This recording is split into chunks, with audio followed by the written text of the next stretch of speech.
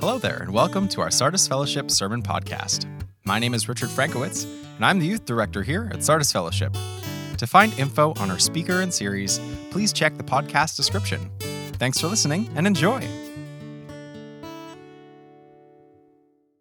If you're new to Sardis Fellowship, my name is Rod Heppel. I'm the lead pastor here. We're delighted that you've joined us this morning, and also those that are watching online. We're in the middle of this sermon series. We're actually not in the middle. We're at the end. Today is the last one in a 5-part series that we started back on December 31st called Spiritual Health Check. And the idea is it's very practical in nature, this series that we've been going through.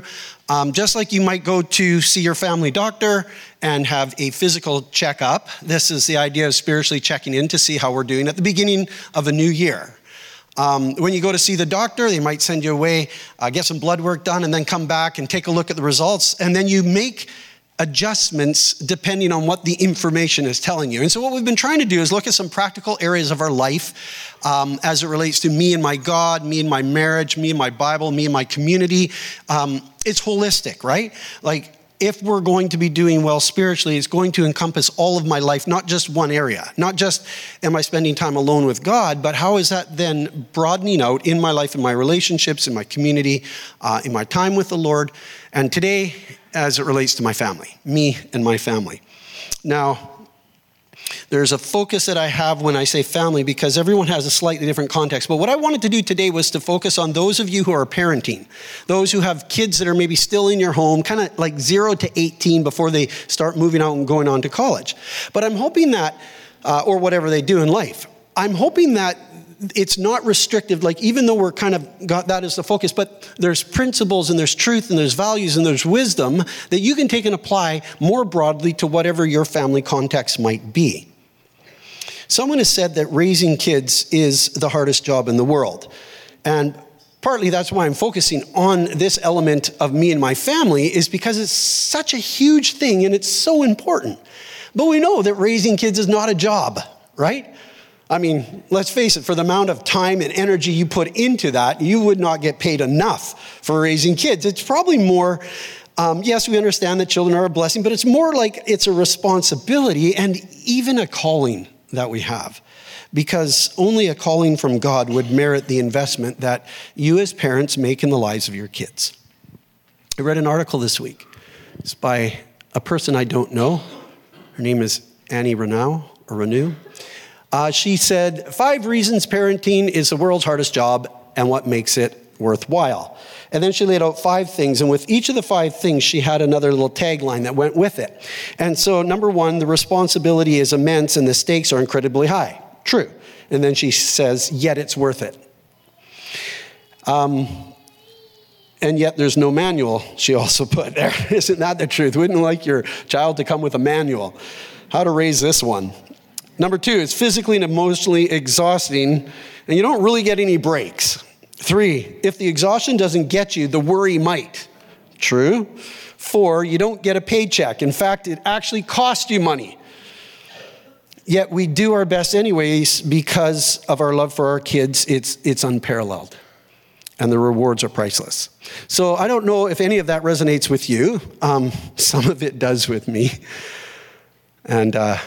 And I hope the good parts for you. There's 2 key words that I want us to focus on today when we're kind of looking at the whole idea of parenting. That's grace and faith. Grace, because I think that so many of us as parents either have felt or presently do feel so much pressure that is put on us. And we need to be reminded of this key word of grace. We often think of modeling grace for our own kids, which is super important, but I think that a lot of us as parents need to hear the message of God's grace for us in our parenting. Because unless we are actually aware of His grace towards me as a parent, realizing my shortcomings and all that, then I'm able to model for my kids what grace looks like. But if I'm just trying to do it for them, I might be putting just one more pressure on myself. The second word is faith. Faith because we live in a time of uncertainty. In fact, anytime you're raising a child at any time in history is an uncertain. There are lots of unknown things about life and as it relates to parenting. We live in a world that has so many messages that can wrongfully influence our kids with values and a direction in life. And so that can cause us to fear. And so I'm kind of contrasting fear and faith this morning, that faith allows us to be the people God wants us to be, and fear is robbing us of that. So picture these two values like a set of glasses you put on, and you see your life and your parenting through that lens of grace and faith in your home, in your life, with your kids. Now, last spring, we actually did a family series. If you were here, you might remember it. Do you remember what I shared then? No, I'm just kidding. I won't do that to you.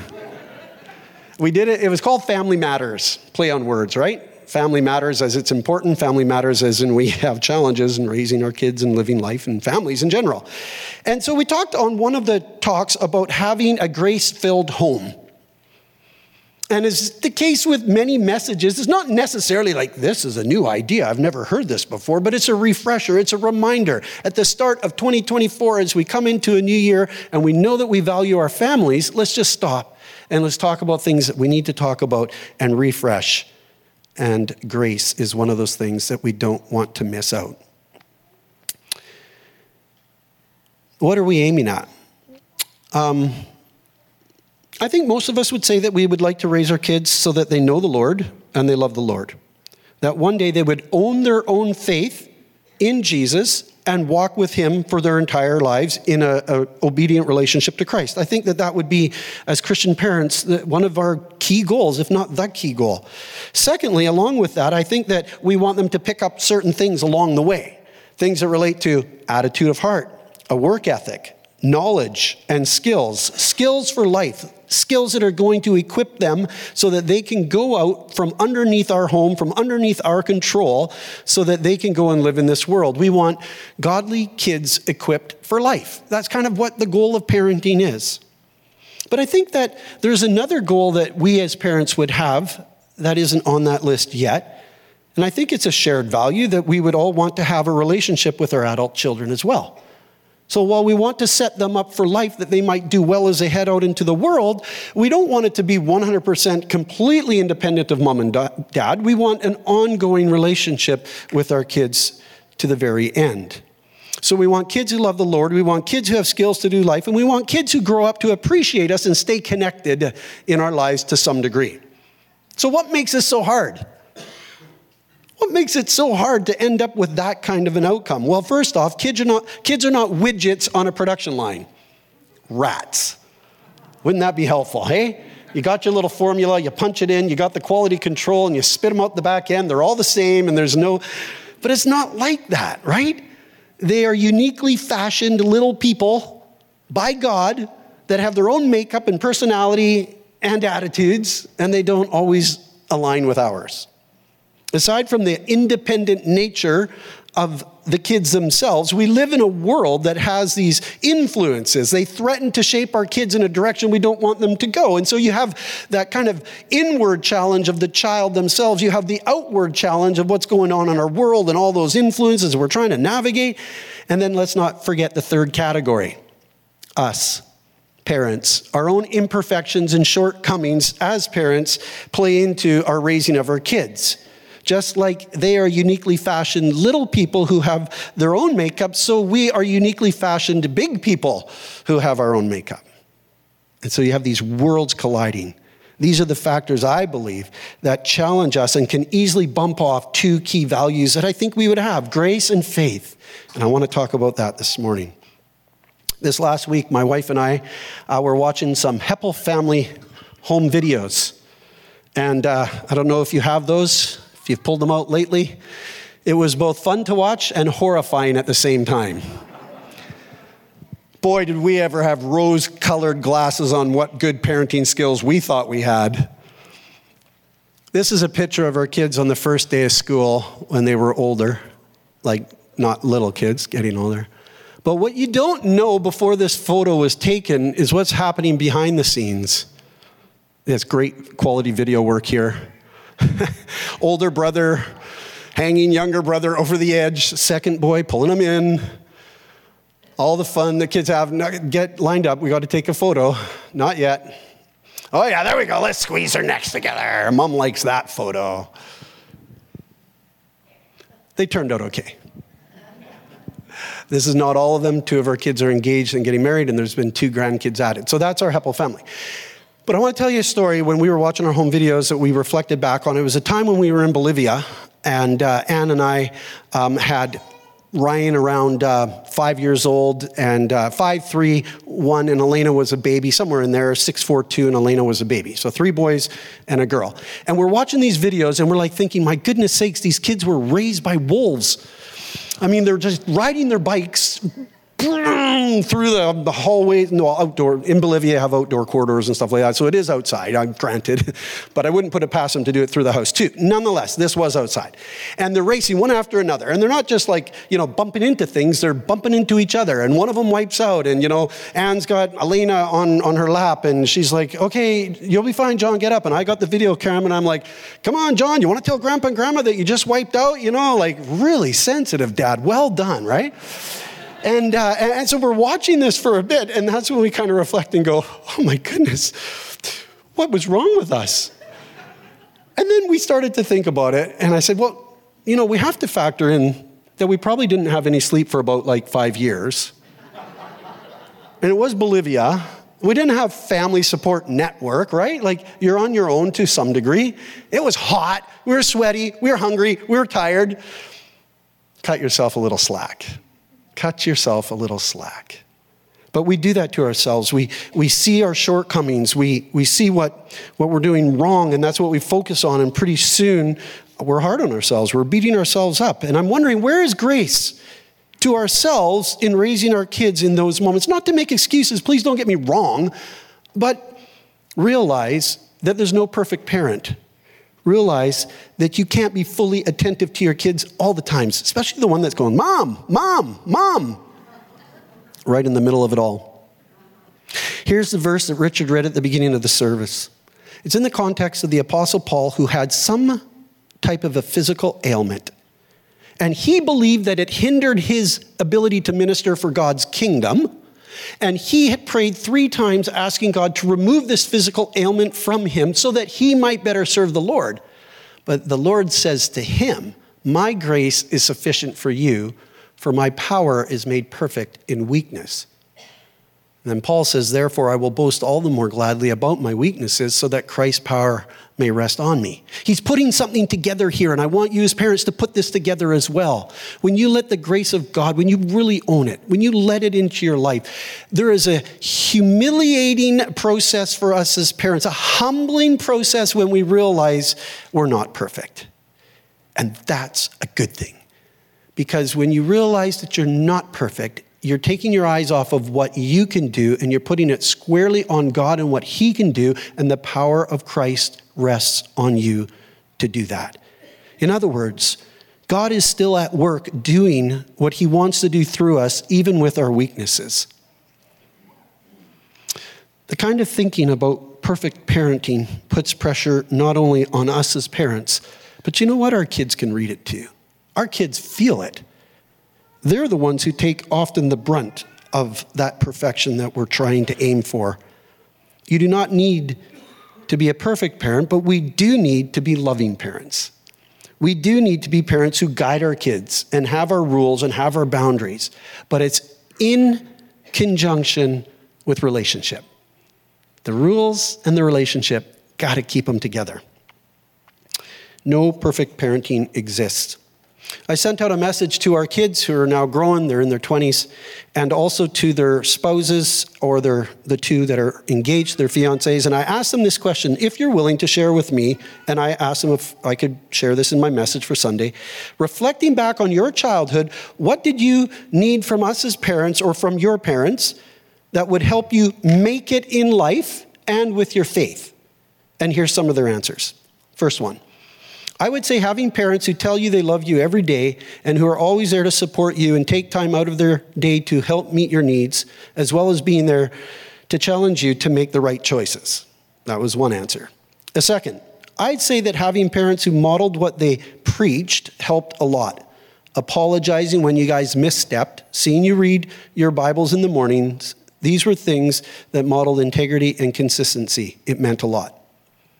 Third, I think something that was important and helpful for me growing up with my parents, and you guys as well, was the constant encouragement you gave in helping to guide us in making right decisions and praying with us through those decisions.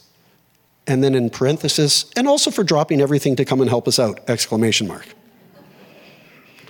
Fourth one, something I needed to make it in life was to know that my parents believed in me and had confidence in me. It helped me have confidence in myself. When I was faced with situations that caused me to have anxiety, my parents never really offered an easy way out. At the time, I thought that they were being harsh. But looking back, it was what I needed to grow and to believe in myself. They grew my confidence by telling me that they were proud of me for handling certain situations, but also by giving me certain freedoms, which helped me grow in my confidence. Another one. I think for me, learning how to make mistakes and understand that nobody is perfect was a big thing, and that God isn't looking to punish us, but rather wants us to repent and seek forgiveness. I wrestled a lot with these morals. Another thing would be trust, like you trusting me to make the right decisions. I have a few memories of being frustrated because you wouldn't let me do stuff because you thought I was probably going to go and do drugs or something drastic, when I never would have done that, ha. But I think it made me angry and almost pushed me in a different direction. There's some honesty. Do you hear some of your own parenting in there that you would go, oh, yeah, actually, I think maybe that's what I am doing or what I'm not doing? And then the question I have here is, how might your kids answer this question to you? What it is that they might need from you? I want to share with you something that helped me understand parenting styles because, when you become a parent, it's not like you're a psychologist and you've studied this and you know necessarily what you're doing. You're new to it all, right?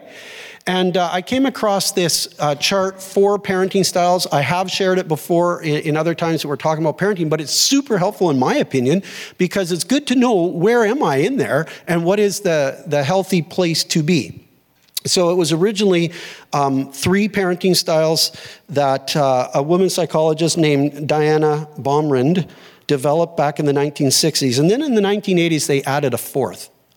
So the 3 were authoritative parenting, authoritarian parenting, and permissive parenting. And then this 4th category, neglectful parenting neglectful parent was put in place in the 80s. Now, I think the reason why she only had 3 categories is because 3 of them really are only parenting. One of them is not parenting. The neglectful category is not parenting. You don't want to be there. So let's look at this and try to see maybe where you might be. So you can see on the top side, you have high support. And then on the right-hand side, you have high control. And so what the conclusion was is that the authoritative parent was a category that was the category of parenting style that produced kids who could do life, that would often carry on in their faith, and these kinds of positive things. So you have a relationship between control and support that gives you authoritative parenting. So high control, high support. High support would be things like just being engaged with your kids, being there. High control would be that there are boundaries and rules if you're going to live in our home, as there always are. But then on the top side where it says high support, you also have permissive parenting, but you got low control. This would be the parent that's kind of like, it's okay. I don't put too many parameters around my kids, and they definitely know I love them because I'm always there for them. So you have a parent that would be a permissive parenting style. A negative one is authoritarian parenting for this reason. It's low on support. It's high on control because they want you to definitely know that there are things in life that are going to make life better. But unfortunately, a lot of the time the outcome is that all the child ever hears is a standard that they can't meet because the high support isn't matching it. That's why the authoritative is the better category because it has the high support. And then the one category that you never want to be in this one, but it could be, and if it is, you need to realize it and then work towards moving away from it, is being a neglectful parent where there's low support and there's low control. So you're not there for your kids, nor are there boundaries put in place for them. Do you follow? And the reason why I think that this is really helpful for me is because in a parenting relationship, sometimes you're on your own as a single parent and you might only have one of these. Sometimes you're a married couple and you're going to realize that you have two of these categories. That's a strength in your marriage. The more that you know where you are on here, the more you can partner together so that together you can raise your kids to know and love the Lord and be able to make it in this world and one day have a relationship with you. I think too often what we do, though, is we focus on the outcome of our kids. And so we're focusing on something that if you think about, you do not get to control the outcome of your children.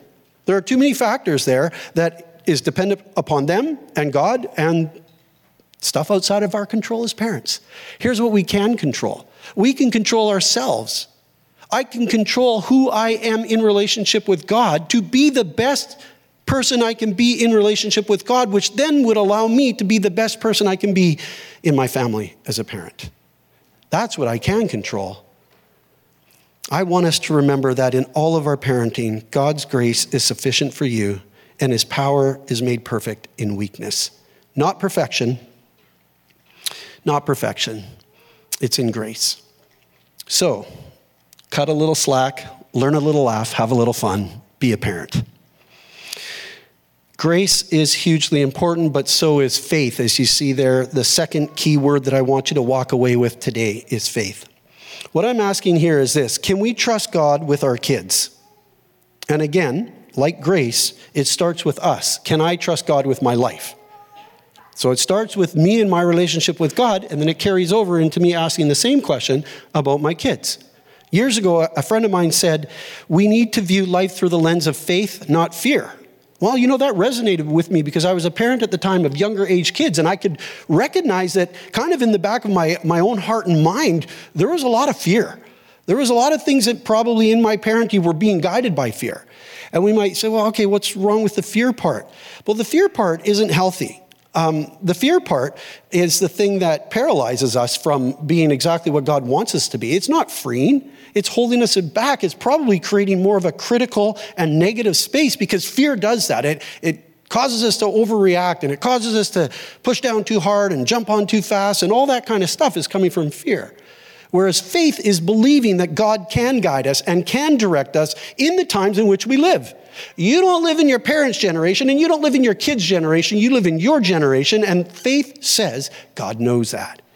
God knows that, and he's prepared you and equipped you so that you can parent in the times in which you live.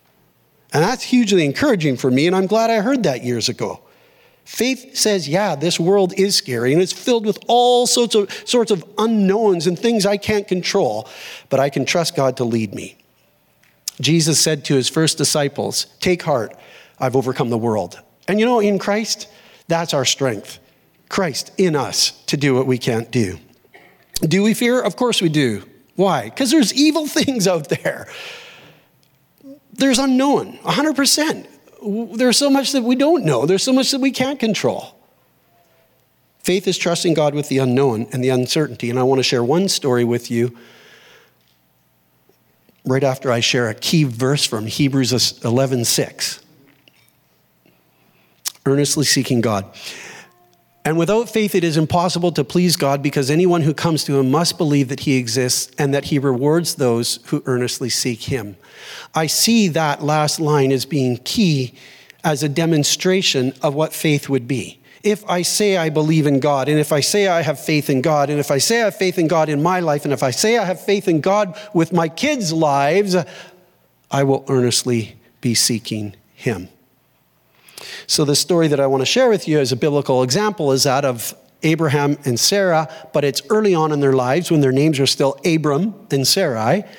And it's a really amazing beginning to their life. And I was reading this a couple weeks ago, and I thought, this is a really great example of a couple who live their lives by faith, and not even getting to the main faith story that we often talk about with Abraham and Sarah, which is when they do have their son Isaac, and God asks him to be a sacrifice. We're not going into that part of the story. We're backing up all the way to the very beginning of Abram and Sarai. So follow me.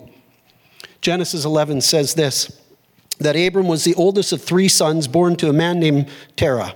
His two younger brothers, Abraham's younger brothers, were Nahor and Haran.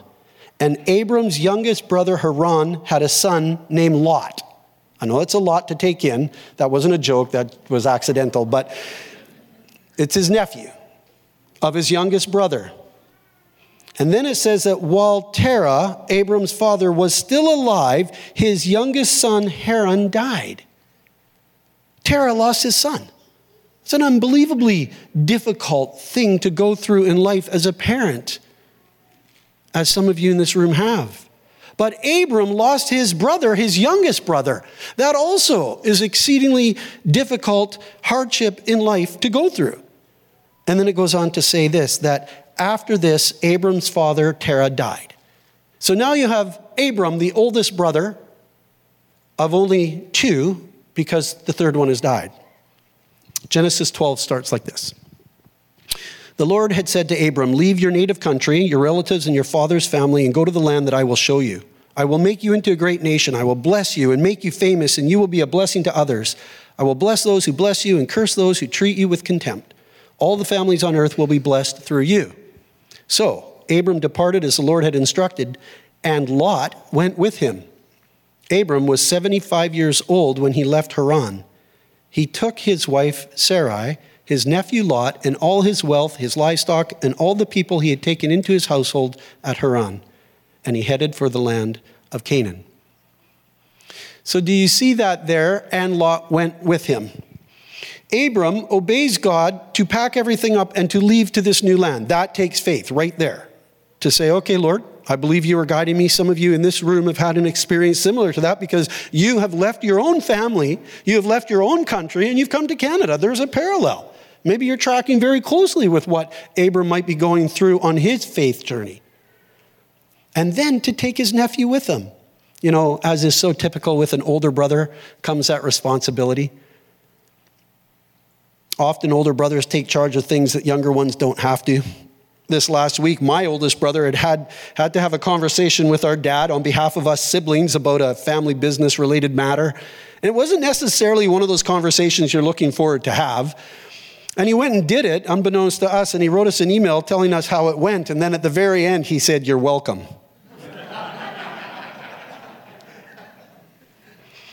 I thanked him. It's all good. Parents love us, we love them. But older brothers can carry a weight the younger ones don't sometimes. And Abram, in this case, inherits his nephew Lot. What did that look like for him? Did he feel ready to parent this however old child he was? He took him in. Abram obeys God, and Abram has faith in God. It says here, the Lord appeared to Abram and said, to your offspring I will give this land. So he built an altar there to the Lord who had appeared to him. You know what that strikes me? It strikes me that he's earnestly seeking God. That's what that looks like. Faith, earnestly seeking God. Well, this is good news, but then the next part is bad news because the very land that God had led him to, there was a famine. So he goes down into Egypt for a time. At that time, a severe famine struck the land of Canaan, forcing Abram to go down to Egypt, where he lived as a foreigner. You don't even have that up there.